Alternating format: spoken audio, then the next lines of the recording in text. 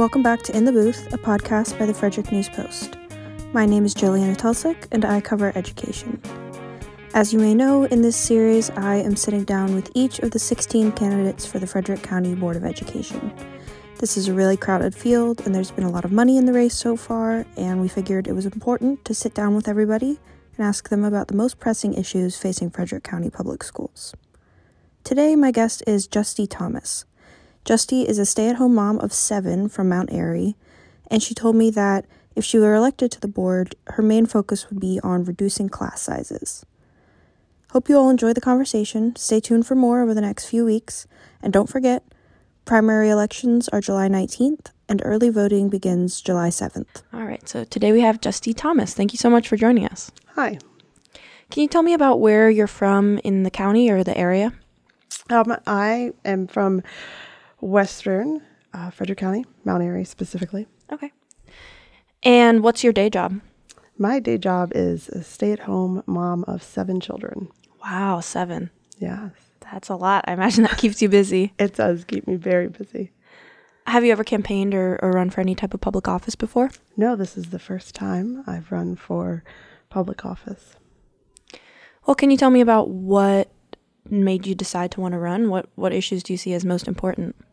Well, over the past few years, I have grown increasingly skeptical of what has been going on in the county as far as educational decisions. Frederick County's FCPS's slogan is fulfilling the promise of public education by reaching, challenging, and preparing students. And I'm not certain that that's happening. Classrooms are really full, way too full. Kids have lost a lot from the pandemic. There's been questionable curriculum decisions. Filling teaching positions has been very difficult. And so I decided rather than complain, I would do something. Okay. When did you decide to start that campaign? In earnest, not until after the new year. This fall, I was talking to friends about things, and several encouraged me that I should run for school board. So my husband and I talked about it and decided that we would give it a whirl. Okay, great. Well, you mentioned a couple things sort of vaguely. You said class sizes and curriculum decisions, but can you talk to me a little bit more about what you see as some of the most pressing issues or some things that you're going to be focusing your campaign on specifically? Sure. I think classroom sizes, school overcrowding is one of the most pressing needs. Personally, my 6th child is in kindergarten this year. She started the year with 28 children in her classroom, and that was the same for all the other 4 classrooms at our school. And the administration requested a contingency position. Parents were pleading for more teaching. And eventually the school board did provide that contingency position in the fall, but it took until February to have that position filled and for the classrooms to be split up into a more manageable size. Frederick County has some of the largest, on average, class sizes at all grade levels. And considering the amount of learning loss over the past 2 years, having 28 kindergartners, 27 second graders, 31 fourth graders in a classroom, those teachers, they can't meet the needs of their students. If they try to break up into small groups, the groups aren't even small. So I think that one of the major ways that we can tackle the learning loss, to prepare our children for the future, is to reduce class sizes so that the teachers can meet individual needs more effectively. Mm-hmm. Okay, and you had mentioned curriculum decisions. What were you talking about there? Well, I know the school board tries to be as transparent as possible with what different textbooks and curriculum are being considered, what has come from the curriculum and instruction team. But it still seems like parents don't know that's happening. I've answered questions multiple times. The curriculum is available for review, and parents don't even know that. Just recently, the board meeting that went into great disarray about the health curriculum, that was not the first time that curriculum was in front of the board or the board talked about it. It was just the first time parents decided to engage with it. And I know that the board had chosen to just affirm what the state provided, but clearly there is at least a very vocal subset of parents that are concerned about what that entails. And I would say that it probably extends into other subject areas as well. Okay. All right, so if you were elected, you would be serving alongside the first new superintendent that FCPS has had in about 12 years. I'm wondering what sort of plans or thoughts you might have about how you would work with Dr. Dyson, and anything you see that the district could maybe change or do better as it sort of enters this new chapter, at least in terms of leadership. I'm very excited for the opportunity to work with Dr. Dyson. I am excited for Frederick County to bring in someone from the outside, someone with a different experience. So I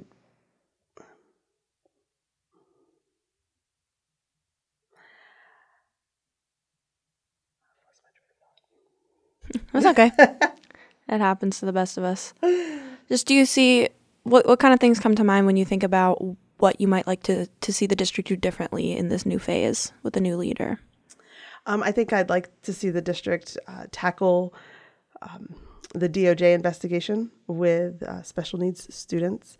Clearly, that is a heartbreaking situation, and some things have gone very awry, probably at all levels.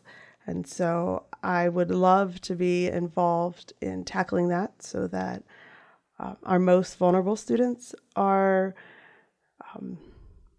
protected, so that teachers and staff are equipped to serve all of our children, and that there are clear guidelines that are followed for the different situations that may arise. Okay. Well, that was actually the topic of my next question, the DOJ investigation. I'm wondering how you would plan to navigate the continued impacts of that investigation and the way that it's affecting families, teachers, students, and any ideas you have for changes that might improve the special education programs. I think listening to those affected, both parents and teachers and staff and administrators, is the best way to start. I know that's already happening, so that is encouraging.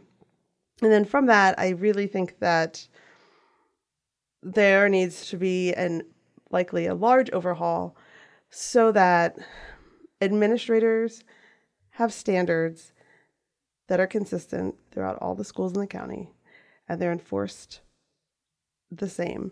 And then the teachers are trained and equipped to teach the students in their classrooms. And much of the problem comes from understaffing. When a classroom is supposed to be a 3-to-1 ratio and it's 6-to-1, that's not fair. That's not fair to the teacher. That's not fair to the students. That's not fair to the SEIAs that are in those classrooms.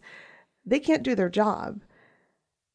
Likewise, the SEIAs are critical to a successful special education program, especially for the most vulnerable students. They are the people that probably know these students most intimately, and they are the people that are able to help de-escalate when something is going wrong, or someone is confused, or just having a bad day. We all have bad days. And right now, our SEIAs are poorly paid. It is a rotating assignment. There aren't enough of them, and they can't do their job. And I feel like sometimes it appears that they also feel like they can't speak up when there is a problem. Okay. All right. Well, you sort of touched on this this next question as well, but I want to talk a little bit more about the recent community discussions around the family life and human sexuality curriculum. You sort of touched on the idea of transparency in the board and making sure parents are really aware of what's going on. But I'm wondering what you think about the curriculum changes itself. So the district says that it's aiming to make its lessons more inclusive of all different gender identities and sexual orientations. But then there's a contingent of people who are upset by this. They feel it's age inappropriate and not really relevant to the classroom instruction. So can you talk to me a little bit about both, where you stand on that issue and also what you think about the way that this discussion and debate has played out in the community over the last month or so? Well, personally, I think that we need to be teaching all of our students that all people have innate dignity and worth, regardless if they look like you, think like you, act like you. And that needs to begin at the youngest ages. For example, in a pre-kindergarten and kindergarten, it is entirely appropriate to teach students that all families are good families. It's entirely appropriate to teach children consent, that they can say no to somebody touching their body. That's a physical safety item that can prevent tragedy down the road, that they know they don't have to be touched if they don't want to be touched. As the children get older, this is reality. All families are good families. There's many different families and students represented at FCPS. And in order for all the students of FCPS to learn most effectively, they need to feel safe. They need to feel like people are at least trying to understand what challenges each individual might have. I think that these are conversations that need to happen. Ideally, they would happen at home. I mean, my husband and I take very seriously training our children and talking about our children and dialoguing with our children. And, my oldest is in the 8th grade, so we've been up through middle school family life and talking at home about what's being taught at school and seeing how that might apply to their life and to their friends and to their teachers and how they would conduct themselves with individuals who may see the world differently than they do or experience the world differently than they do. Mm. Okay. So are you saying you support the changes to the curriculum? I think that I have not done an in-depth study of the curriculum. I have looked at it from the state's website. On the whole, I don't see anything that I overly object to, such that I would want to throw the whole thing out. Mm-hmm. One of the main things that I'm a little nervous about is just the addition of potential teaching in the junior year of high school, not because these students don't need to have these conversations, because certainly they do, but just that they have so limited time for all of their academic studies that adding an additional requirement there might be difficult just logistically. Mm-hmm. Gotcha. Okay. Well, on the topic of transparency and sort of community trust, I don't know if you have reviewed the results of a survey that was done by the firm that was responsible for finding Dr. Dyson and hiring her. Well, the board's responsible for hiring her, but they went out and found her. So the results of this survey showed among the people who responded some pretty high levels of distrust, a sort of lack of confidence, both academically and just communication-wise in the way that the district is being run. And it seems like that's an idea that you're sort of hinting at here when you talk about making sure parents are more familiar with the process. So I'm wondering, do you have any ideas about how you might work to improve that trust with the community or build transparency on the board? Well, I think one of the ways we can build trust is by having parents sit on the board. People that are in the trenches, who have students who are going to school every day, receiving the lessons, interacting with peers and teachers. I think that makes it easier to trust somebody who's making decisions on your behalf. It's also up to parents to pay attention to what's going on. There's no lack of find out firsts that come through your email inbox. Schedules are posted, so it's very convenient to suggest that you don't know when, in fact, it is there if you care to find out. I think that for curriculum, for example, I love that parents have the opportunity to see and review. I like that parents have the opportunity to opt out if they feel that's in the best interest of their students. But parents don't need to like everything. You don't have to agree with everything that is being taught. There is great value in diversity of thinking and in reading voices that you dissent with, especially as children get into the high school levels. I think parents, and I am one, next year I'll have 7 children in the public school system, ranging from kindergarten up into the high school. Wow. And we have to trust the educators that we've chosen to use. We are choosing to use public education to educate our children. On the flip side, our educators need to be trustworthy to teach facts, to teach lessons, to teach children different ways of and theories and ways of thinking, and helping people learn how to critically think about something, to logically come to a conclusion about a particular topic. And we need to trust that our children are not necessarily going to be indoctrinated. That's a strong word, but with things that aren't facts. They need to be indoctrinated with the facts. And then when it is something that isn't necessarily a fact, they need to be exposed to all the different viewpoints, and then allow the students, especially into the high school years, to make decisions and come to their own conclusions and understandings. Are there any particular subject areas you're talking about when you say you're worried about indoctrination? I think that there is fear.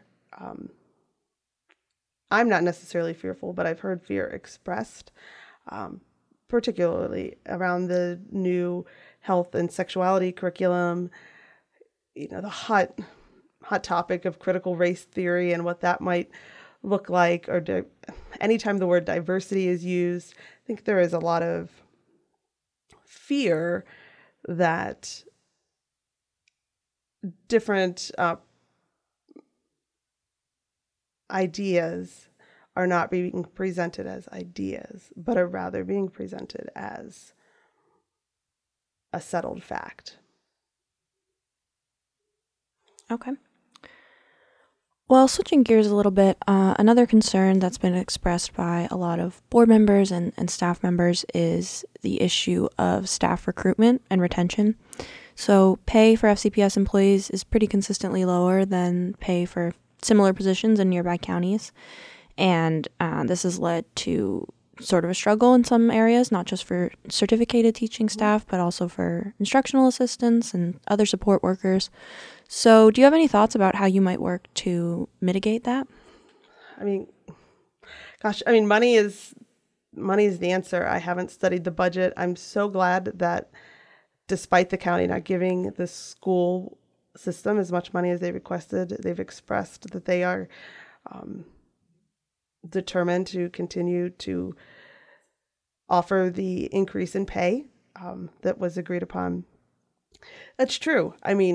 Class size is very important to me, and one of the quickest ways to help mitigate that is by being able to fulfill all of the positions that are currently available. When you have empty teaching positions and empty instructional aid positions, people are being pulled in all sorts of directions.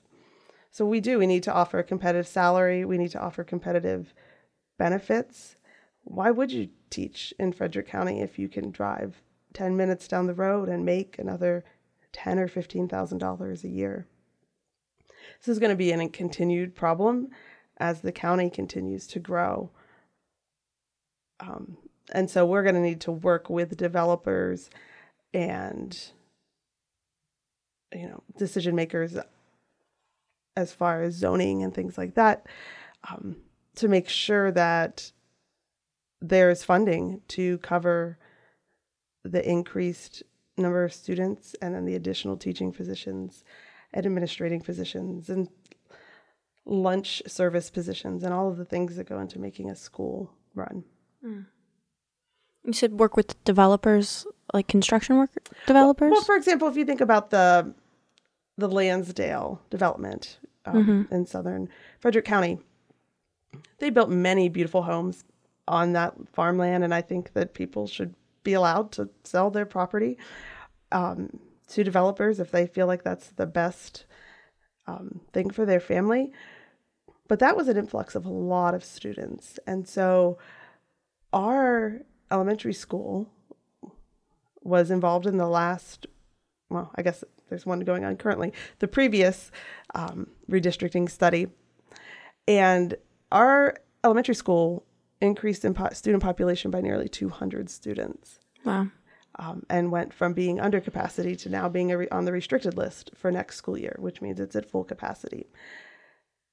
I think that it is unwise from a county level to allow developers to build hundreds of homes without, at the very least, allocating funds to expand additional existing schools, provide funds to hire more teachers so that all of those students that they are essentially welcoming into their homes can be cared for. Mm-hmm. Gotcha. Well, switching gears again, I want to talk about sort of equity and diversity, which is another topic that has been discussed a lot at board meetings and just in the community recently. So when we're talking about staff, an interesting thing that I'm asking folks about is the way that the demographics of FCPS teachers don't mirror the demographics of the community. The district is really open about this. They've acknowledged that they're not even close to that goal of having the staff at least somewhat resemble the student body. So there's talk of hiring a position in the HR department who would specifically focus on minority recruitment. I'm wondering what you think about that, or other ways that we could sort of boost the diversity in our teaching staff, if that's something you think is important. Oh, I absolutely think it's important for students to see themselves mirrored in classroom teachers, in administrators, in the superintendent, so that all students can see that if they wanted to, they could be a teacher too, or they could be a school principal, or they could do anything. So I do think that mirroring the diversity in the county is essential. If hiring someone to focus on minority recruitment is the best way to do that, then I would be in favor of that. I haven't hired teachers before, so it's hard for me to speak to what the best way is. That seems completely reasonable to me, that it would open up doors to potentially historically African American colleges or other places to recruit teachers to come join FCPS. And with supporting students of color, on the flip side, we had this incident at Middletown Middle a couple of months ago where 3 students are facing hate crime charges right now for a racist image that was shared on social media. And I'm just curious if you have thoughts about, responding not only to that incident, because that's been talked about and dealt with largely, but a lot of people in the community have said, this isn't a one-off incident. This is something that our kids deal with to varying degrees pretty frequently. So do you have any thoughts about how you would work to support students of color who might be feeling that way? I mean, it's heartbreaking that happened, and the students of color likely experience things like, hopefully not that egregious, but definitely experience discrimination and being singled out for their color. And I think that's terrible. I think that we do need to recognize that this is a problem probably in all of our schools, and we need to be teaching students that the differences in our skin color or the differences in whom we live with or any number of things are just that, they're differences. And some students will come to school with benefits and privileges that other students don't have. And that does not vilify students with specific privileges. But with those, we need to work to help those that don't. We need to use that privilege and resources that not every student that comes to FCPS has to support those students. All right. Well, as we get ready to wrap up here, this is a really crowded field this year. We have 16 candidates, which is the most in many years. So, to put it simply, why should voters pick you as opposed to the other 15 candidates on the ballot? Can you talk to me about what you think maybe sets you apart, or what perspective you might bring to the table? Well, I think I bring a unique perspective, being a mom of many. And one of the things, well, I've learned lots of things. Being a mom of many kids, I've learned how to help people work through conflict resolution. I've helped, I know how to help people compromise when they don't agree with one another.